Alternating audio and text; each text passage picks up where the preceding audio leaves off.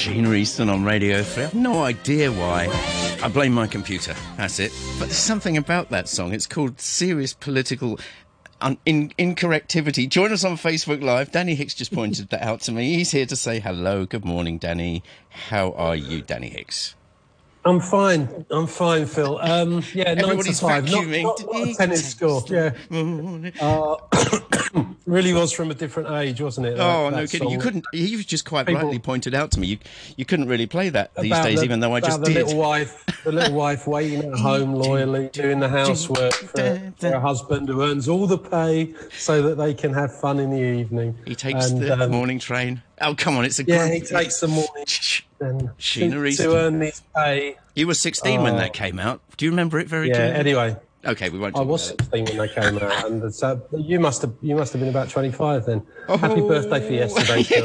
All right, let's talk about anyway, sport. 9 to 5. Yeah, let's talk about tennis because I've been immersed in the Australian Open. I've been covering it from Hong Kong for AFP Agence France Presse, my day job as sports editor for them. Normally, I'm down there in Melbourne, gnashing teeth like everyone else that we can't travel this year. And 9 to 5, I'm afraid, is not a tennis score. 7 to 5 would be 7-5 in a set, but not 9-5. But we're reaching the business end, the sharp end of the tournament now after 2 weeks almost. Day 12 today of the tournament, and we see the last men's semi-final today.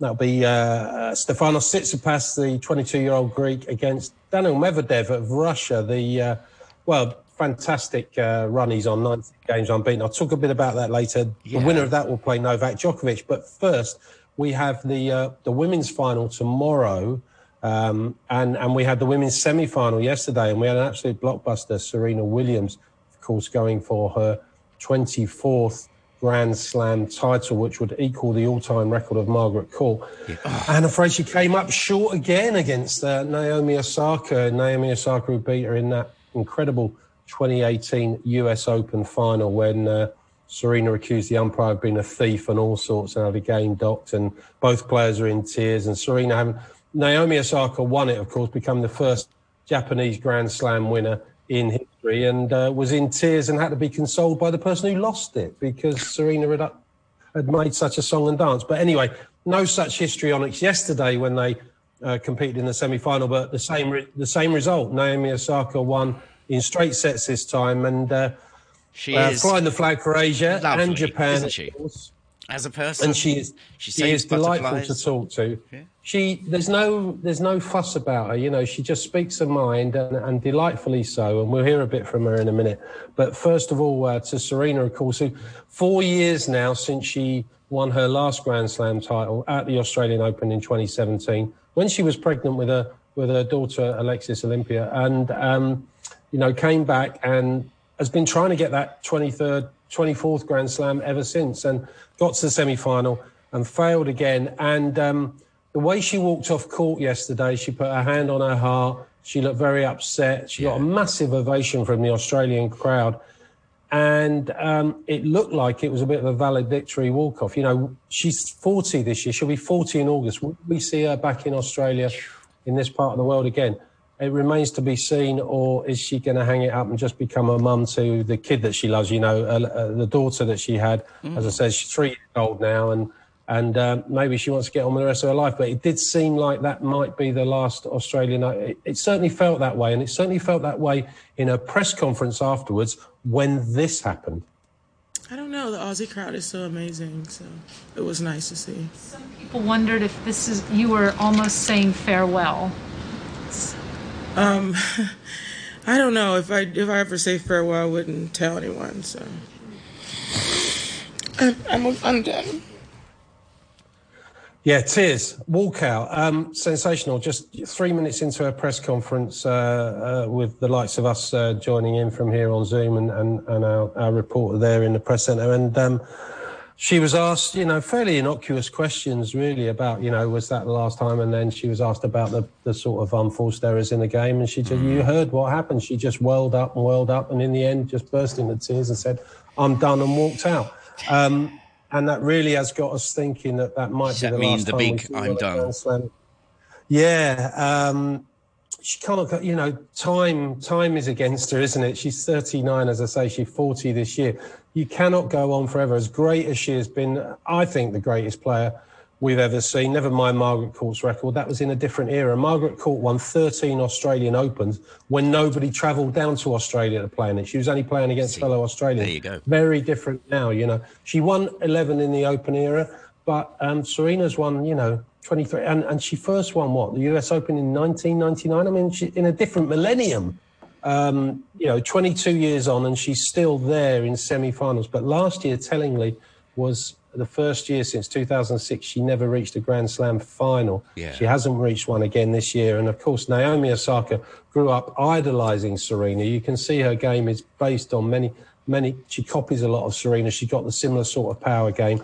And of course, Naomi was asked about Serena afterwards and what it would mean to her if it was the last time we saw her in a Grand Slam.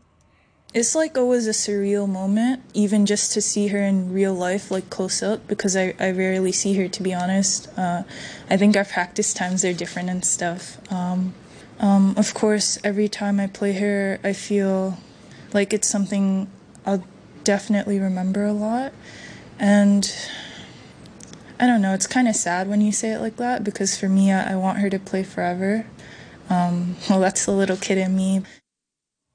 Yeah, that's the little kid in Naomi. Doesn't she speak like, you know, she's referring to, of course, the little kid she was when she was growing up, watching Serena play. And you do with these players, and we've got the same in the men's game with the likes of Roger Federer, who's not here this year in Australia, and will try and make a comeback from injury. But he'll be 40 later this year, and he's 39 later this year. And you know, they can't go on forever. We think they're immortal. They can go on forever. But, you know, tennis is such a physical game, especially in Grand Slams, where you've got to play 7 matches to win a title. Unless you're McEnroe and you become an amazing commentator, he thinks he's happier doing that, doesn't he, than he was playing? I think he probably is. I think he's a great commentator. And, it's awesome. You know, it's lovely to have the insight of someone who is such a master of the craft on the court. But, of course, Osaka was asked as well about, you know, what it would mean to what it is with her. She's got a remarkable record, Naomi. Whenever she gets past the 4th round in a Grand Slam, she's won. She's won 3 Grand Slams so far. She's never lost a quarterfinal. She's never lost a semi-final. She's never lost a final when she gets there.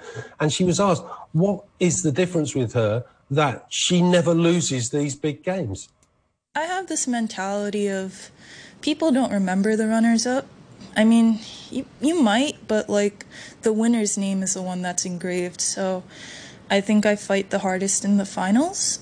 That's where, you know, you sort of set yourself apart. Yeah, and she does, doesn't she, every time. And she really is taking over from Serena at the top of the game, I think. And, you know, Naomi, if she does it tomorrow, that'll be her 4th Grand Slam title at the age of 23. So, you know, if you think if she could pick up 2 more a year on average, or 1 or 2 a year for the next 10, 12 years, she'll be up there with Serena and knocking at the door. I mean, that's a big ask, and there's a long way to go in this. But, yeah. Is she a new breed of is she the benchmark of how it's going to be with various niches and various things that she has that perhaps we haven't seen before? Maybe I can ask you this. Join us on Facebook Live if you want to join in and have a chat with Danny Morning Brew. We're there. What do you think about the Aussie tennis? Well, one of the things she talked about in the press conference yesterday was how she matured during lockdown and quarantine last year. It enabled her to get a perspective on the world, and of course she was at the forefront of things like the Black Lives Matter movement. On her run to winning the US Open last year, she wore a different mask each day, commemorating a name of a victim of police brutality or racial injustice in America. And she received widespread plaudits from that, something that Serena Williams has lauded her for. And Serena Williams has been at the forefront of the Black Lives Matter as well. So there's very much a parallel there between them. And I think she's emerged as... Well, I first interviewed Naomi Osaka at the 2017 Hong Kong Open, would you believe, 4 years ago, when she reached the quarterfinals. And did you beat Venus Williams on the way. But did you get any clips on that you can dig out for another day? I can't remember if we played them. Might have them on my phone somewhere. That would be brilliant. I don't tend to throw things away. That would be brilliant. And she was undoubtedly a talent. She's this powerful figure, but very gently spoken, as you can hear off the court. And almost little girl-like, her voice. And she was painfully shy at that stage. She didn't like to, she's always been reluctant to answer questions in Japanese, even though she speaks Japanese. Of course, she's Japanese, of Haitian descent. She lives in the States. Yeah. When she's asked questions in press conference by the Japanese media, she answers in English because she's so, it's not because she can't speak Japanese. She's just afraid. Japanese is one of those languages, as we know in Asia, where there's those nuances of, politeness and reverent, you have to say the right thing to someone's older than you and all this. And she's so worried that she might just infer the wrong thing or say a word in a slightly wrong tone and it be taken the wrong way, that she always answers in English. So she's very considerate like that. And when she beat Serena yesterday, she gave her a bow at the net in true Japanese style. It was lovely to see. But going back to Hong Kong 4 years ago, people will have seen her play there. She beat Venus Williams, which was her biggest victory over anyone to date at that point. And she was ranked 60-something in the world and up and coming. And I spoke to her afterwards, but she was painfully shy. She was like, oh, I don't know why you're asking me that. Can you not ask me things? And she was all like this. And scary. But I was the only English-speaking media there as well, which probably was a bit intimidating. Yeah, this big bald fella comes Nosferatu's younger brother comes and says, "Oi." with a notebook. But to see the difference in her now and the way she's so confident and the way she speaks, and 3 Grand Slam titles, and she really is becoming the face of women's tennis. She is now the highest paid sportswoman in the world, bar none. She's taken over from Serena Williams on that last year, according to Forbes. She really is going to be around for years to come, and she grows from strength to strength, both in personality and on the court. And I wish her well, because she's great for us here in Asia. She's great for Japan. And wouldn't it be great if we get the Olympics on this year and she can star in Japan and maybe win an Olympic gold medal for Japan in Japan? It would be wonderful. She can... get that queued up for the next song, will you? Anyway, there is another person in the final tomorrow. It's not all Naomi Osaka. Jennifer Brady, young American, who also played at Hong Kong in that same tournament in 2017, got to her first WTA semi-final that year before losing to Daria Gavrilova, as I say. And she caught my eye a little bit. She was powerful, but she was a bit inconsistent. She's nailed that consistency now. She reached the US Open semi-final last year, where she lost to Naomi Osaka. She'll be out for revenge tomorrow. And I think she'll take Naomi very close. She's got a powerful game forehand. She grew up playing tennis from the age of 7, Chris Evert Academy in Florida and this sort of thing.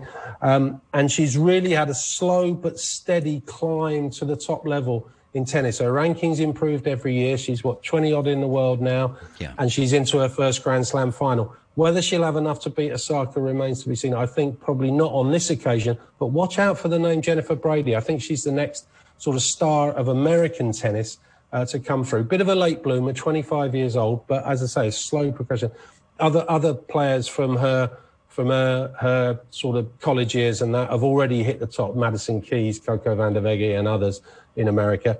But Brady is the one who's taken longer to get there, and I think she's the one who'll endure. And obviously, Serena's at the top of the American game, but as we've said, her days really are numbered in tennis, and I wouldn't be surprised if Serena maybe goes Olympics, last US Open, last Wimbledon this year, and out. But there's the men's final coming up Sunday. Women's final, if you want to watch it tomorrow, 4:30 our time, 7:30 Melbourne time. And before that, we've got to decide the last men's finalist to meet Novak Djokovic. As I say, that will be Tsitsipas or Medvedev. Medvedev, the form player on the circuit at the moment, 19 straight wins, including the ATP Cup. They'll play at 4:30 tonight our time if you want to catch that.